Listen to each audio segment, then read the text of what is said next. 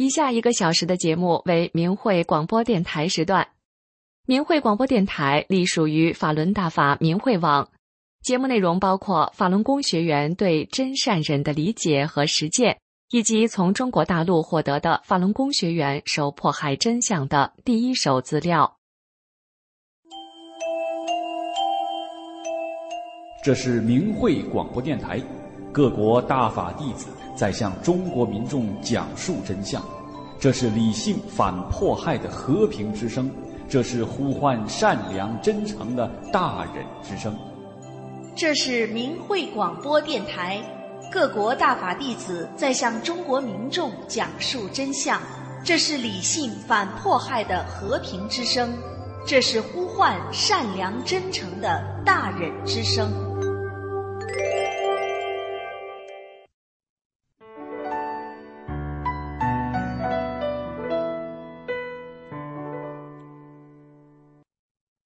听众朋友您好，这里是明慧广播电台法轮功真相系列。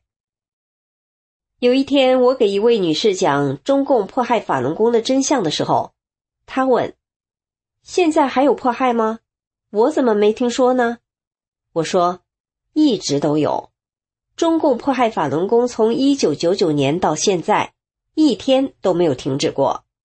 您没有听说是因为中共自己也知道迫害法轮功是不得民心的，他们不敢把绑架判刑法轮功学员的事公布于众，都是秘密进行的。23年来，中共用内部文件迫使各级官员和警察迫害法轮功。您知道吗？中共在监狱、看守所、劳教所、洗脑班等地方使用了上百种酷刑折磨法轮功学员，逼迫他们放弃信仰真善忍，导致他们伤残、精神失常，被虐杀。根据明慧网的记录，中共的迫害手段无所不用其极，有电刑、烙刑、锥刑、吊刑、冻刑、烫刑、铐刑、拖刑、捆刑、抻刑等等等等，远远超出了正常人的想象。变态折磨还包括灌大粪、塞辣椒、不让睡觉、钉竹签、轮奸等等，这些迫害今天还在发生着。就在2022年8月15日，在澳大利亚维州中领馆前有一场新闻发布会，法轮功学员熊奇向民众诉说了他的妻子被迫害的经过。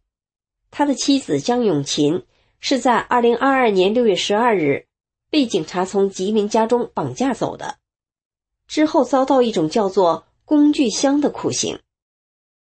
江永琴原来是浙江理工大学的优秀教师，是3个孩子的母亲。她被从家中绑架走后，被蒙上眼睛，戴上耳机，拉到一个秘密的地点。凶器说，他们对我妻子启用了闻所未闻的酷刑，叫做工具箱。这个工具箱里面有牙签、器械、药瓶、电线、春药等恐怖刑具。在新闻发布会上，凶器说，他们往我妻子的鼻孔里喷芥末油，塞点燃后的香烟，塞到鼻腔里的烟断了一半，留在他的鼻腔里，后来那半截烟头从我妻子的喉咙里被咳了出来。见我的妻子不屈服，中共的酷刑专家指挥吉林省国保警察动手性侵害，并用上某种仪器，即便发现我妻子来了月经，审讯专家仍然毫无人性地要求继续。凶器说，省厅的专家在酷刑现场还说，如果不屈服，就把工具箱留下来，每天给江永琴来一遍。凶器在发言时一度哽咽，现场的民众很多人流下了眼泪。听众朋友，这就是近期发生的中共迫害法轮功学员的真实案例。今天的法轮功真相节目就到这里，以上为您带来的是中共迫害法轮功一天都没有停止过。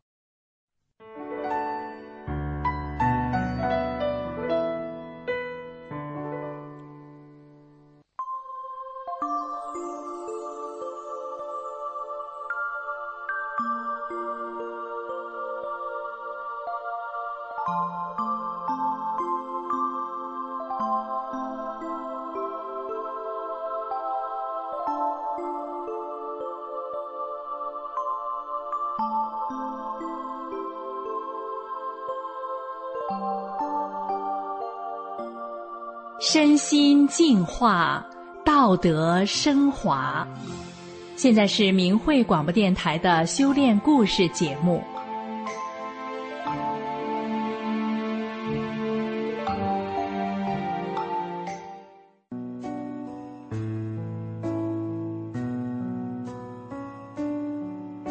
听众朋友，有对双胞胎姐妹自小几乎就没看过站着的妈妈。上初中时，妈妈几次气若游丝地对姐妹俩说，这次真的挺不过去了。但是后来，罹患罕见疾病的妈妈却出了奇迹，她痊愈了，而且奇迹在意想不到的地方发生。我们就来听听这个故事。在我们姐妹的童年记忆里，几乎没见过妈妈站起来过。妈妈病得很重，每天都只能躺在床上。妈妈的床头放了个板凳，要吃饭时，妈妈就吃力地用胳膊撑起身体。吃一口饭，妈妈就得休息好一会儿。我还记得妈妈常用手捂着肚子，不断地吐气，好像肚子里有吐不完的气一样，而且妈妈痛得直皱眉头。听说妈妈的身体并不是一直就这么糟的。妈妈怀孕时还年轻，但是因为营养不足，所以我们双胞胎姐妹等不及足月，早早就来到这个世界了。一生下来，只有3斤2两重的我们，马上就住进了保温箱。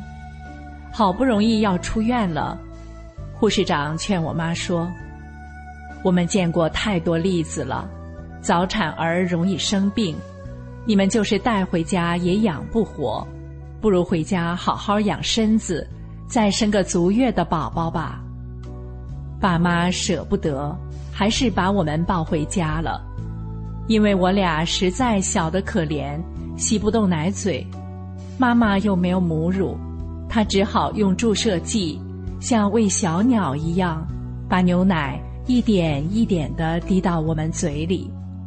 每3个小时，妈妈就得这样喂我们一次，光喂一个孩子就要半个小时。就像那护士长说的，早产儿抵抗力差，我们经常生病，姐妹俩还交叉传染，3不5时就要到医院打针看病。家里当时条件不好，妈妈产后也没完全恢复，她既要忙工作，还得操劳一家子里里外外的事。妈妈更是用尽全力照顾我们这2个小小的磨娘精。这样日夜操劳，妈妈身体挺不住，有一天终于倒下了。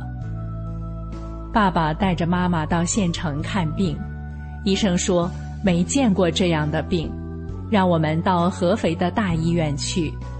到了合肥，医生还是弄不清楚，着急的爸爸四处打听，终于联系到上海的专家，一位妇科疾病的权威。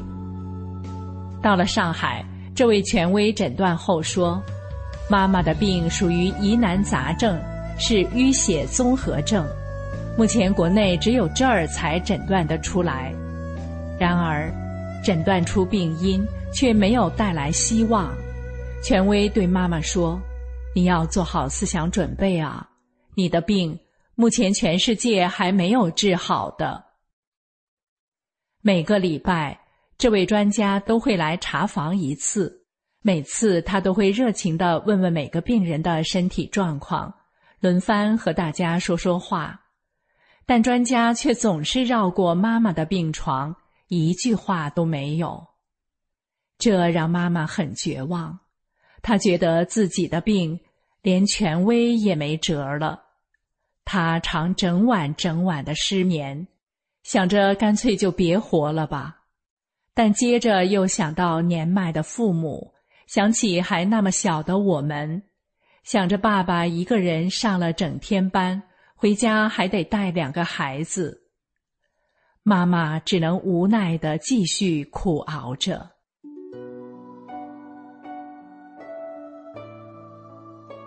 从上海回到家，妈妈为了调病，中药没有断过。有一段时间，她还撑着虚弱的身体耍剑、打太极拳，练起各式各样的气功。每一次身体都好像好了一点，然后就没效果了。后来妈妈病得只能躺在床上，再也起不了身。因为妈妈生病，我们全家都住在外婆家里。在固定的时间，外婆家就会飘出浓浓的中药味儿来。外婆的厨房摆着大大小小、各式各样熬药的药罐，还有裹着药罐盖子的纱布。那些纱布上的中药味儿啊，怎么洗都洗不掉。那股味儿对小小的我们来说是很难闻的。我曾天真地对着捧着中药喝的妈妈问说：好喝吗？为什么每天都要喝那么多碗呢？妈妈只是叹了口气，回我说：没有办法呀，想病好，再难喝也得喝呀。上小学的我，心里有个从不说出口的愿望，我希望有一天也能和别人一样，拉着妈妈的手上学去。只是这个愿望却从没实现过。我们姐妹俩健康的长大，上了初中，也搬离了外婆家。当初辛苦照顾我们的妈妈，却病得更重了。上初中那会儿，妈妈好几次拉着我们姐妹的手，气若游丝地说：这次真的挺不过去了。如果我不在，你们姐妹俩要好好照顾自己啊。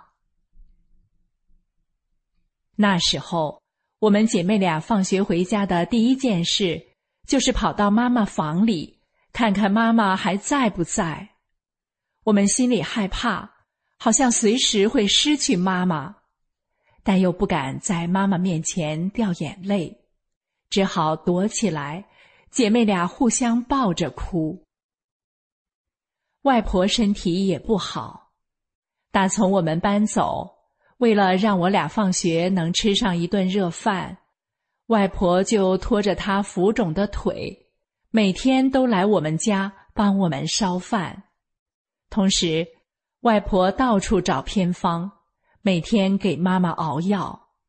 她和我们一样，内心期盼着奇迹，只是外婆无可避免地担心着，难道我丫头真的保不住了吗？真的要白发人送黑发人了吗？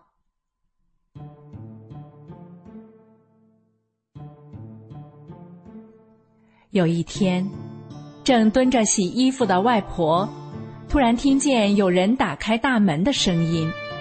外婆偏头看看是谁来了，这一看却吓了一跳，进来的竟然是她久病的女儿，我们的妈妈。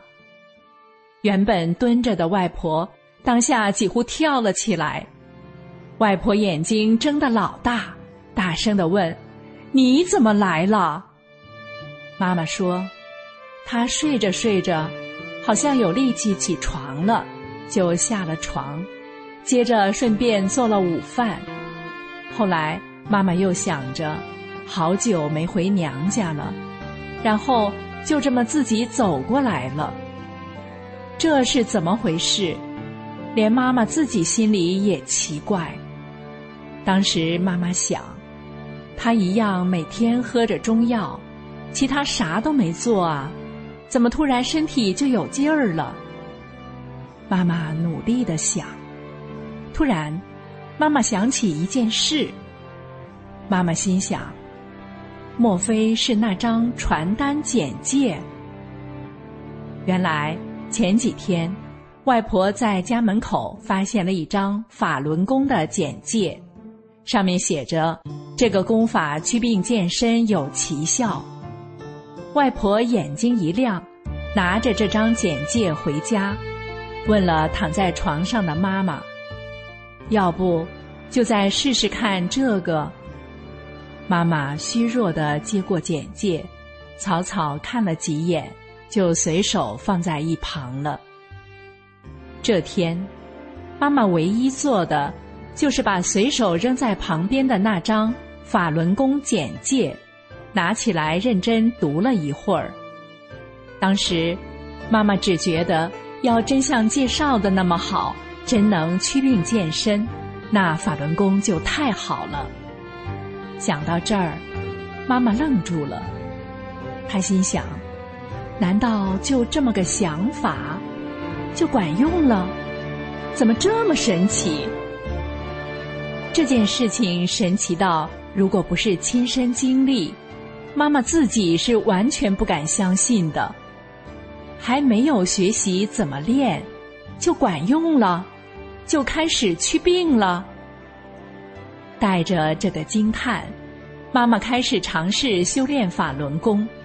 她先学会了法轮功的练功动作，后来妈妈读了法轮功的书籍，再后来妈妈每天的学法练功。后来的妈妈开心地把所有中药都扔了，她从此再也没有喝过药。妈妈再没上过医院，那个折磨她好多年的病也不曾复发过。奇迹在意想不到的地方发生在我妈妈的身上。我们姐妹终于成为真正有妈妈的孩子，我们一家终于真正团圆了。听众朋友，天下父母心，这位母亲拼尽全力为年幼的女儿们而活着。只是许多事情不是努力就能确保的，而这位母亲绝处逢生的奇迹，竟然可以在这么不可思议的地方发生。那是因为法轮功是修炼的大法，是超常的。奇迹能在这么意想不到的地方发生，正说明法轮大法好。今天的故事就说到这里了，谢谢您的收听，我们下次空中再见。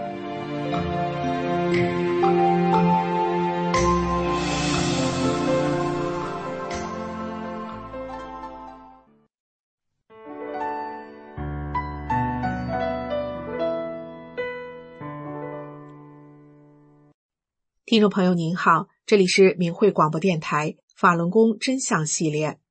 今天为您带来的是天安门自焚画面是谁拍的。2001年1月23日除夕，在天安门广场发生了一起震惊中外的自焚事件。新华社马上发稿栽赃给法轮功。7天之后，1月30日的央视焦点访谈节目播出了自焚现场的画面。但是这些现场画面除了一些远景之外，还有平视和俯视的近身大特写，因此立即引起质疑，这些画面是谁录制的呢？在中国，没有事先得到允许，企图在敏感地点对敏感事件拍照是不可能的。焦点访谈关于自焚事件的记者李玉强，他曾和摄影师邢旭东写过一篇关于北京一个火灾现场采访的后续文章。李玉强说，那场大火是上午10点燃起的，他在中午12点20分正好坐车路过出事地点，看到后就立即请示领导，领导马上调兵，摄制组在1个小时后也就是下午1点20分左右赶到了现场。摄影师邢旭东说，为了采访到第一手资料，就要再靠近现场，可受到的还是警察无数次的盘问，无数次的阻拦。李玉强和我冲上去接近现场，正在拍摄时，警察把我们的摄像机镜头撅向了天空定格。从李玉强和邢旭东的描述中，我们得到了什么？第一，焦点访谈记者偶然路过发现后，而从寝室到摄制组赶到花了整整1个小时，因此要拍摄到突发事件的最早画面几乎是不可能的。第二，要想接近现场拍摄，就不得不突破警察无数次的盘问，无数次的阻拦。第三，警察是不让记者摄像的，在事件现场要拍一个大特写，没有事先得到允许是绝对不可能的。但是第一个自焚者是王进东，在焦点访谈的节目里，有王进东的现场画面。我们看到画面里，警察拎着灭火毯在王进东的身后慢悠悠地晃来晃去，等着王进东喊完口号。那时王进东是坐着的，所以摄影师要弯下腰来，才能拍出焦点访谈节目中王进东的平视镜头。而且摄影师的镜头很稳，这个画面完全不是一个突发事件记者抢拍的样子。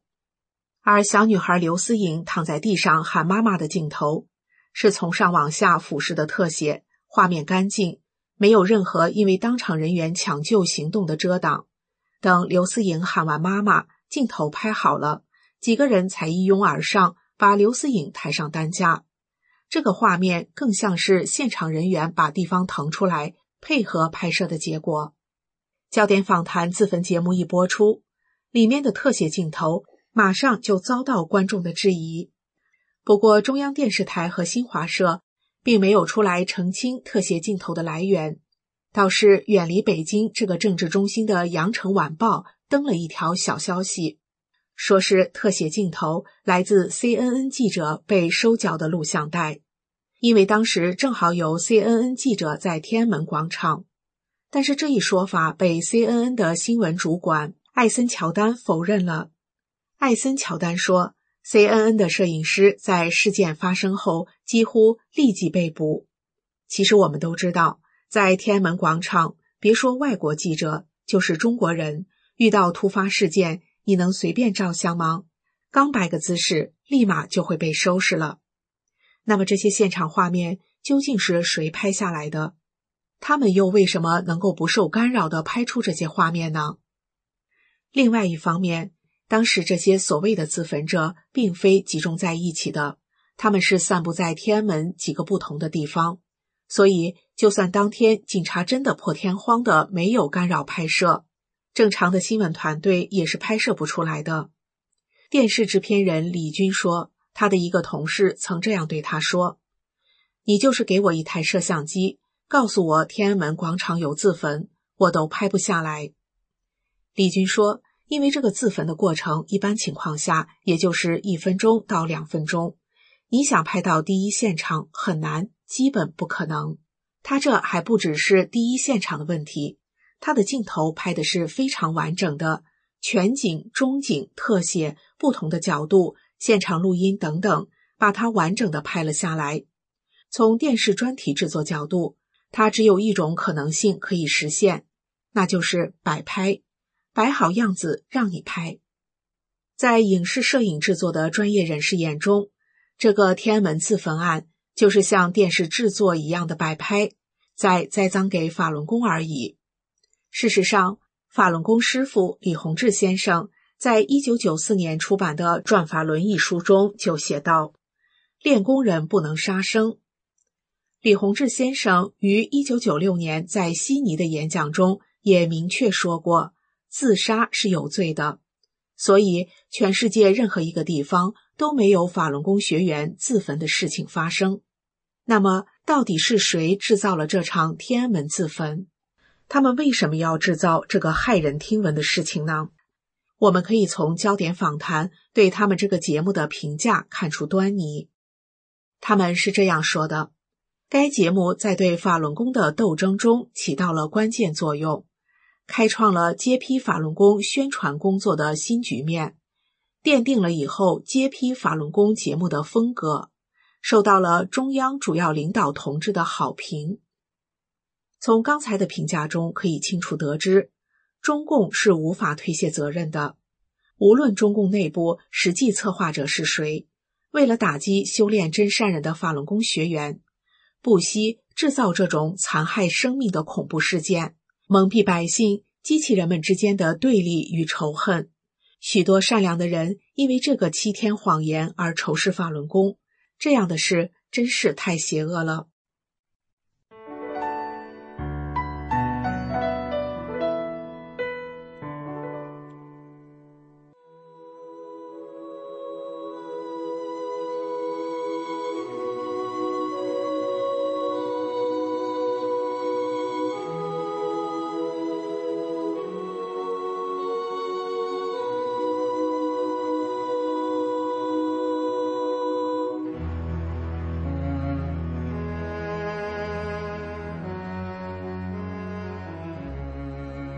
亲爱的听众朋友，您好，欢迎您收听明慧广播电台为您制作的纪实系列节目《100个中国家庭的故事》。有这样一群平凡的人，他们就生活在你我之中，遍布在社会的各个阶层与行业。面对生活，他们真诚；面对名利，他们淡泊。但是这群人又如此的不平凡，因为他们所经历的曲折和磨难远远超过一般人的想象。在100个中国家庭的故事系列节目中，我们将为您讲述他们的人生经历，一起从他们的所言、所行和所遭遇的一切中，去体会他们不平凡的人生。今天我们讲述的是一位年轻妻子的8年等待。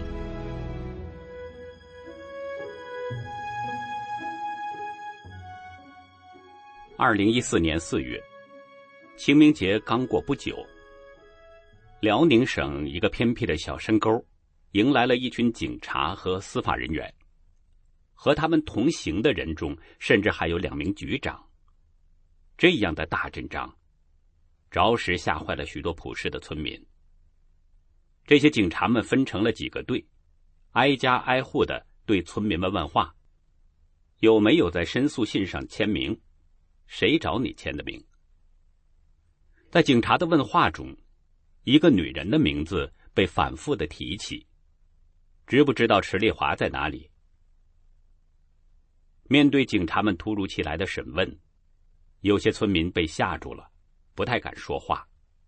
但更多的村民在听到池丽华的名字后，他们沉默了下来，只说我什么都不知道。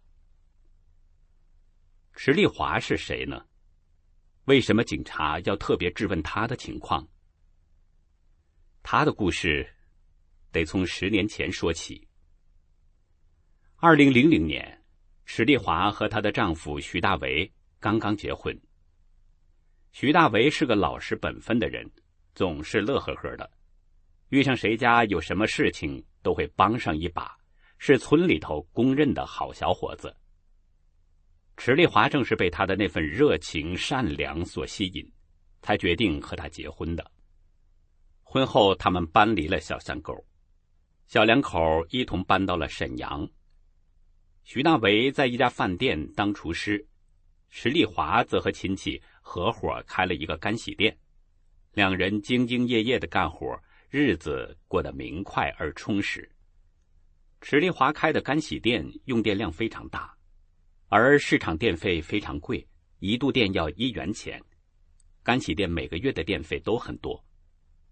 但有一回，池丽华与合伙人发现当月的电费少了很多，明显的比过去少了几百元。但他们这个月并没少干活，用电没少啊。他们还纳闷着时，管理所的一个人来说：你们知道吗？这月电表让我们偷着给调了。池丽华这才明白，原来管理所的人来他们店里洗衣服从来不给钱，所以想用这种方式弥补他们。了解情况后，池丽华告诉他说：“我是练法轮功的，是修真善忍的，不能这么做，这样做也会害了你们的，这是违法的。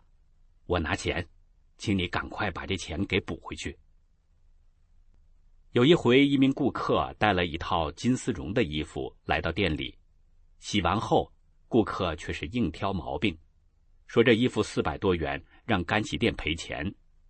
但实际上店里的服务是没有问题的，就连干过多年干洗店的人都认为没什么可挑剔的。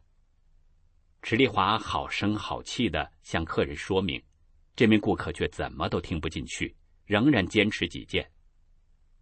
池丽华的合伙人忍不住跟他争论了起来，双方僵持不下，最后顾客气呼呼地走了，临走还扬言要如何如何的。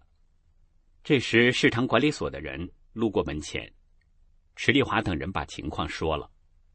管理所的人说：“这明显是要讹钱，你们不用怕，他再来让他到管理所来，我们给你做主。”不过当晚下班回来的徐大为知道了这事儿，他对池丽华说：“我们按照修炼人的要求去做，退一步，不要和他一般对待，我们的语气和心态要善，尽量跟他解释，如果还不行，我们就给顾客赔钱。”池丽华听从了丈夫徐大为的意见。过2天，这个顾客来了，池丽华热情地接待了他。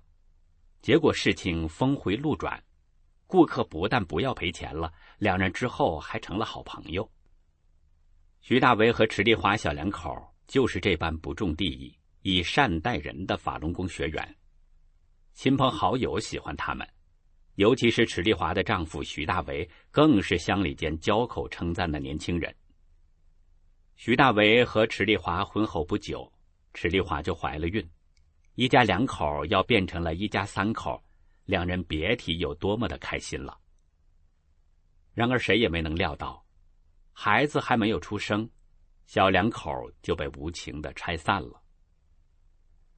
那是2001年正月13日的晚上，怀孕的池丽华和丈夫正在帮姐姐家看店，突然之间，一群警察闯进了店里，先是对徐大为一阵拳打脚踢，之后随即把2人绑架到看守所，然后将他们分开审讯。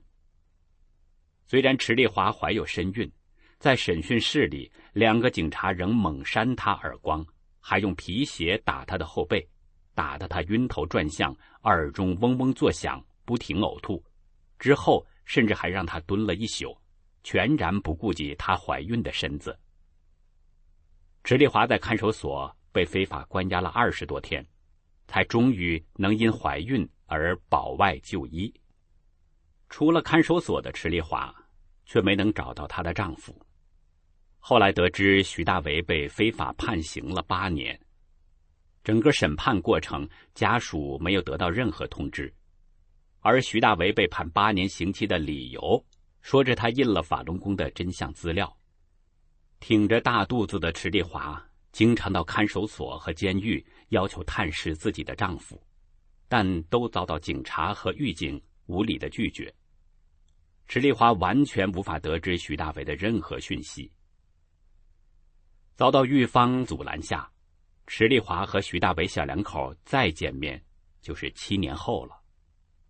在徐大为入狱的几个月后，池丽华就生下了1名女儿，取名为徐新阳。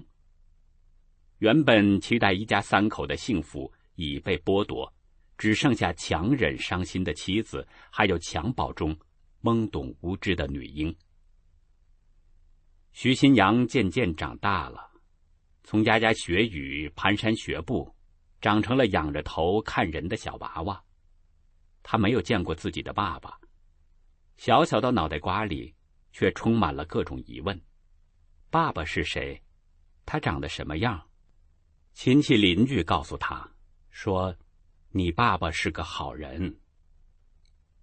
徐新阳的疑惑就更深了，我的爸爸是个好人，好人为什么会被关在监狱里呀？然而他的问题没有人为他解答。7岁那年，徐新阳和妈妈一起来到了监狱。他被妈妈牵着手，走啊走啊，一直走到了一名非常消瘦的男人的面前。这个陌生的男人看见他们，消瘦的脸上立刻绽开笑容。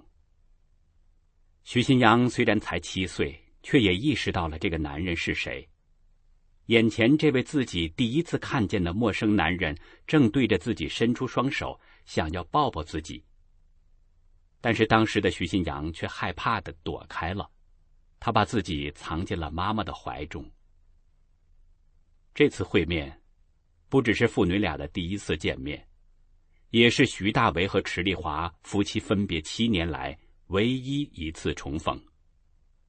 当时小小的徐新阳自然不会知道，这个错失的拥抱日后会成为他的终生遗憾。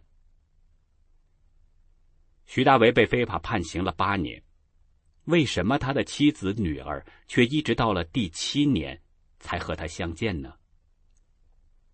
在徐大为坐牢期间，他曾被警察秘密转移到4间不同的监狱。一开始，池丽华和家人还能接到监狱打来的电话，但是当徐大为被转到东陵监狱后，池丽华就接不到任何消息了。虽然池丽华坚持着每个月都去监狱，要求见她的丈夫，然而每次的拜访，狱警都要求池丽华和徐大为的亲友辱骂法轮功和法轮功创始人，否则就不让他们见人。有时狱警又会说徐大为正在接受严管，不能够探视。因此池丽华每次的探讯结果都无疾而终。到最后，是监狱中的一名犯人实在看不下去，偷偷地打电话给池丽华，告诉了池丽华他在监狱里所看到的一切。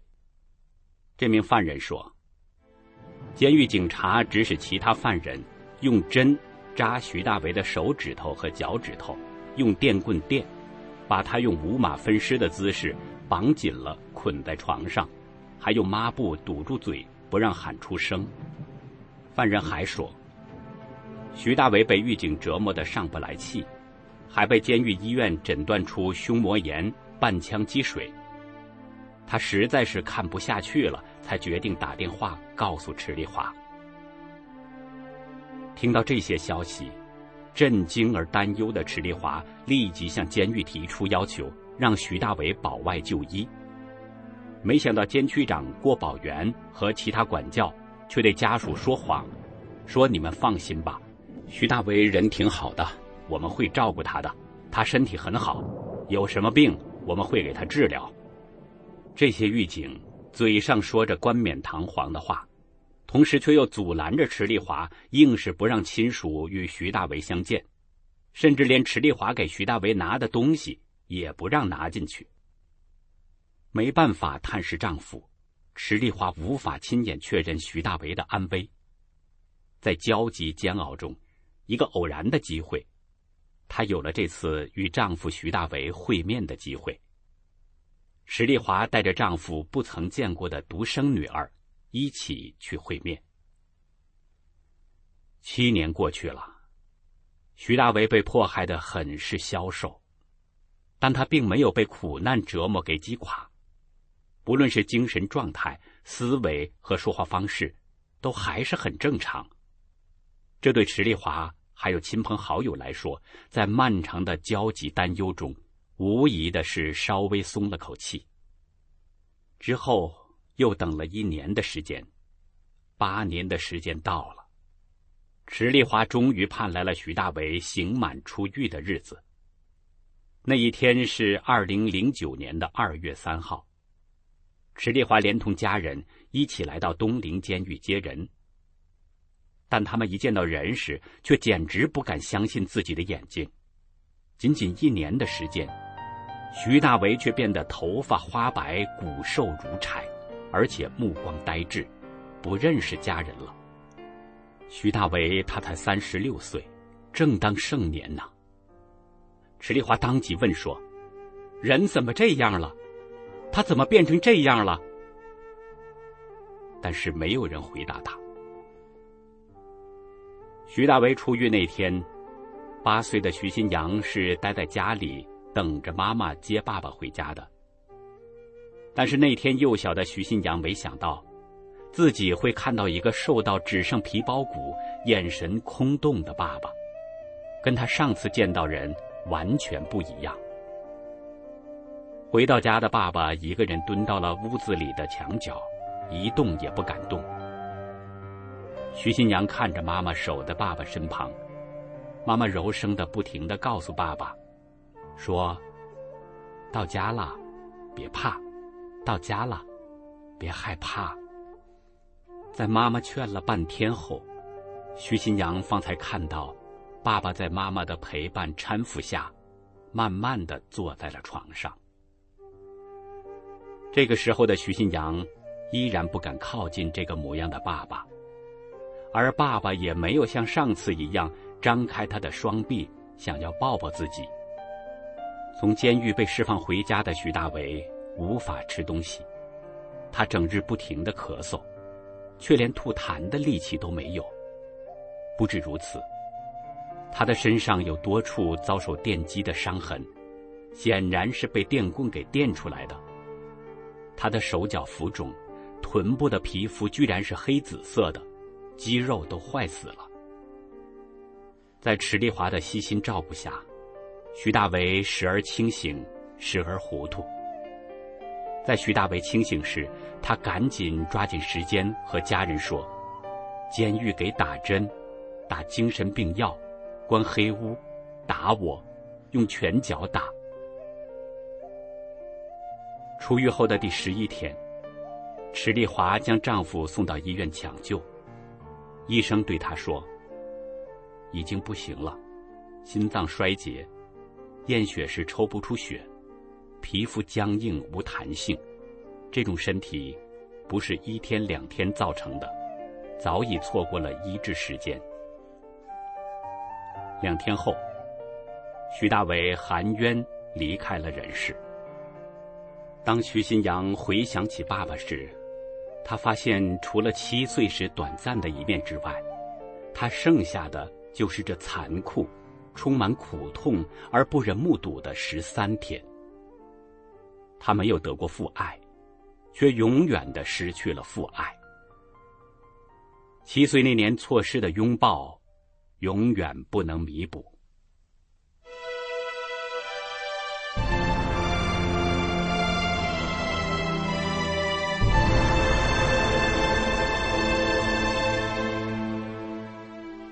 当徐大为遭受迫害而过世的消息传回了辽宁偏僻的小山沟时，对徐大为的家乡人也仿佛是一个晴天霹雳。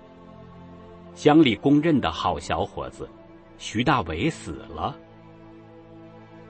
就在徐大为要出狱的前几天，还有一个饭店的老板打电话给池丽华。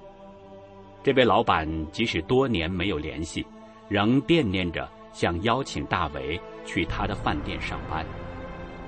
他说，虽然已经8年了，没有任何联系，但听朋友说大为要回来了，多方打听到电话号码才联系上。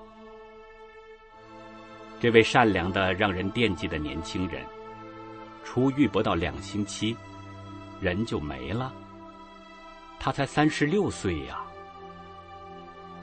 一名家乡的嫂子哭着跟池丽华说，我听说大为要回来了，我就买了排骨放在冰箱里，我要煮得烂乎乎的，等着他回来吃。可是我怎么也不相信这是真的。另一位阿姨说，你不知道，我和我儿子知道大伟要回来了，我们高兴得不得了，我们准备好了请他去饭店吃饭。可谁想到是这样，我和我儿子哭了不知多少次。也有人说，我自己的儿子我都没这么牵挂过。大伟刚回来时，我就想把他接到我们家来住，可这成了永久的遗憾，我连他最后一面都没有见到，我想起来就难过。徐大为去世1周后，史丽华和小叔徐有为以及亲友们一起去东陵监狱讨个说法，而且还有2车的乡亲自发地跟随他们。他们到了监狱，监狱派出2名人员来应付迟丽华一行人，但这2人回答不出家属们的疑问，而且这2人还拒绝透露他们的姓名和职务。最后2名狱警对家属说，下周2、3肯定给答复。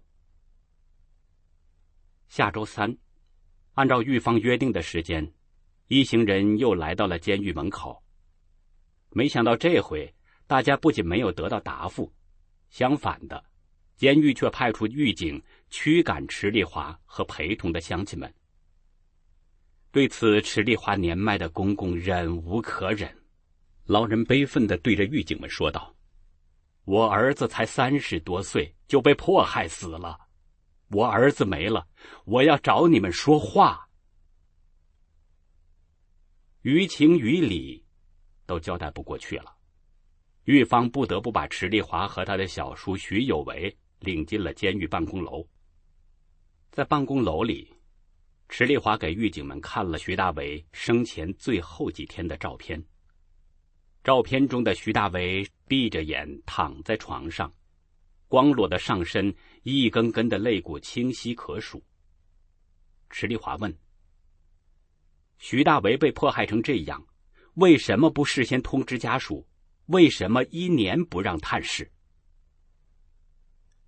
在证据确凿的照片前，狱警们仍然百般抵赖，但他们的说辞却语无伦次，自相矛盾。一会儿说徐大为在东陵监狱期间一切正常，没有病，给他看什么病？一会儿又说，如果我们不把他送进医院打针，他死在我们这儿多麻烦。一会儿又说，徐大为没有被狱警犯人打，徐大为身边根本没有犯人。一会儿又说，我们挑的犯人对徐大为进行包夹。面对迟丽华的质疑，狱警们支支吾吾，回答不出来。最后他们2手一摊，耍无赖，说爱上哪儿告上哪儿告吧。而当迟丽华一行人离开后，迟丽华还发现监狱造谣，说法轮功的人围攻东陵监狱。这反而更坚定了迟丽华与徐有为他们要为徐大为伸冤的决心。徐大为的弟弟徐有为准备了一封标题为“请在意人民的申诉”的申诉信，内容写着：像徐大为这样的好人是不应该被抓被判，更不能不明不白给折磨死。希望有关部门要在意人民的申诉，给受害者家属赔偿，追究监狱当事人刑事责任。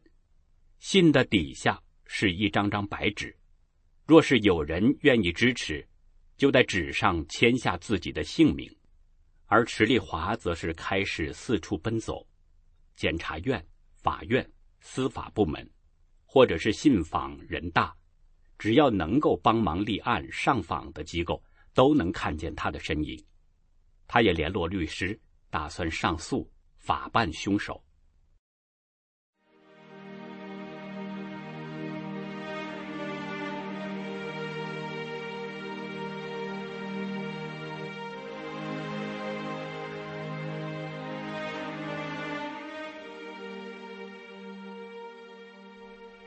3月份的辽宁，天气还是非常寒冷，但严寒的气候挡不住人心的温暖。徐有为准备的请在意人民的申诉的申诉信，获得乡亲们的支持。一位邻居大爷离开家中的暖炕，顶着低温也要去帮助征签。有人义愤填膺地说，这么好的人，因为练法轮功就被监狱折磨成这样。60、70岁的老大爷签完名后说，让我签100次我也签。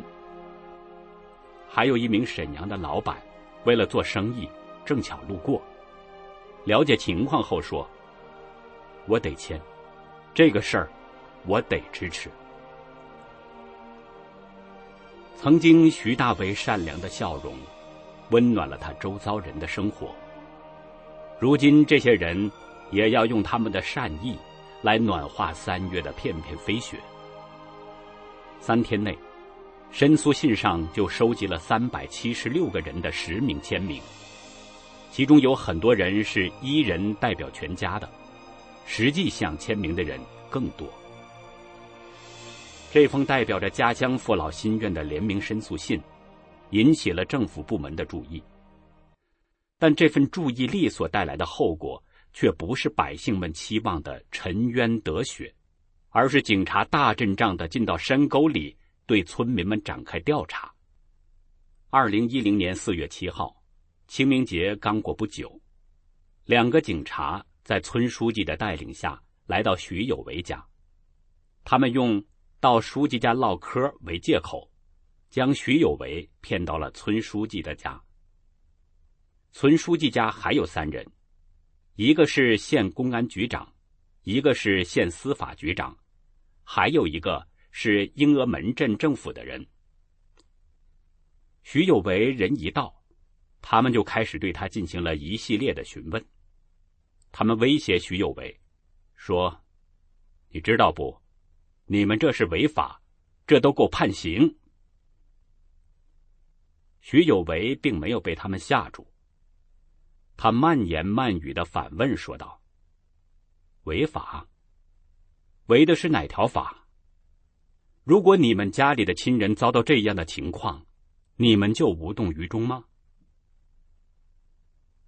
而就在徐有为被审问的同时，村民们也收到了警察挨家挨户的调查。警察们分成了几队，挨家挨户的对村民们问话：“谁找你签的名？你认识徐大为吗？”最后来一句：“你不要参与这事儿。”因为事情来得突然，有些村民被吓唬住了，不敢吱声。但也有勇敢正义的乡亲说：“怕啥？不就签个名吗？实话实说，好就是好，人没了，剩下孤儿寡母，能不帮吗？”在警察的盘问中，不仅问申诉信的事，还对池丽华的情况问得很细。警察们问了池丽华的住址、电话，甚至连高矮胖瘦、年龄、户口都想要知道。但是每当警察问起池丽华的情况，乡亲们都回答说什么也不知道。当警察进到山沟里盘查乡亲时，独自一人在外地各个机关部门讲徐大为的遭遇，要求立案的池丽华当时并不知道村子里发生的事情。当时池丽华找遍了政府机关，但都没能成功申诉立案。他同时也找遍了许多律师事务所，千辛万苦的，他终于找到了一名敢于接案的正义律师。然而这名正义律师王景龙接案后，随即被叫到省司法厅训话，他的律师证遭到扣押。这间律师事务所全所上下都得写检查，王律师直接被威胁，要求把他和池丽华签的合同作废，不准帮池丽华进行诉讼。尽管自己丈夫含冤而死，家庭因此支离破散，尽管在申冤的过程中遭到许多不公平的对待，甚至攻击，但当池丽华得知联名申诉信引来调查后，他在明慧网发表了一封公开信。他的信里没有愤怒，也没有怨恨。他在信中写道：“我现在心里感恩远远大于我内心的痛楚。在此，我要感谢那些曾帮助过我的好人，感谢那些给予我同情和安慰的人们，感谢那些在强权下敢于为我发出正义声音的人们。这些声音也不仅为我个人在申冤，其实也有利于司法社会公正，有利于公民共同维护权利。而且仍然善意地抱着相信政府的期待。听众朋友，一个社会中冤屈是否能够被平反，正义是否能够伸张，虽然不能弥补已经破碎的家庭，但却能避免更多的家庭遭受支离破碎的命运，让正义得以伸张，于国于民都大有好处。2013年，在徐大为去世4年后，池丽华和女儿徐新阳因为不堪忍受警察的骚扰与抓捕，两人逃离中国，最后辗转到了美国。在美国，池丽华与徐新阳母女俩仍然为徐大为申冤，仍寄望这个社会是一个正义得以彰显的社会。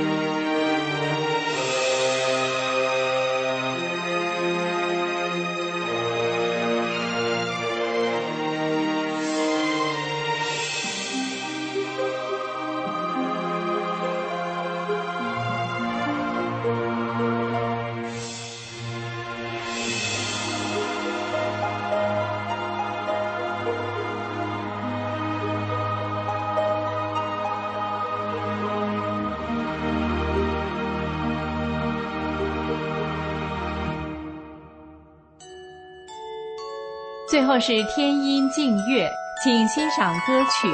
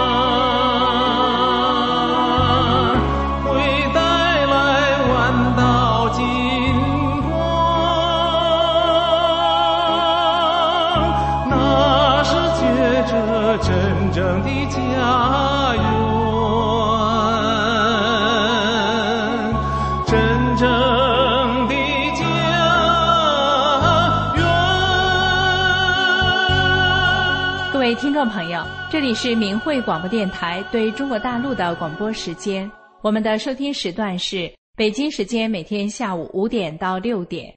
更多节目可以通过破网软件到明慧电台网站收听，网址是 mhradio.org。 今天的节目就为您播送到这里，感谢您的收听，我们明天同一时间再会。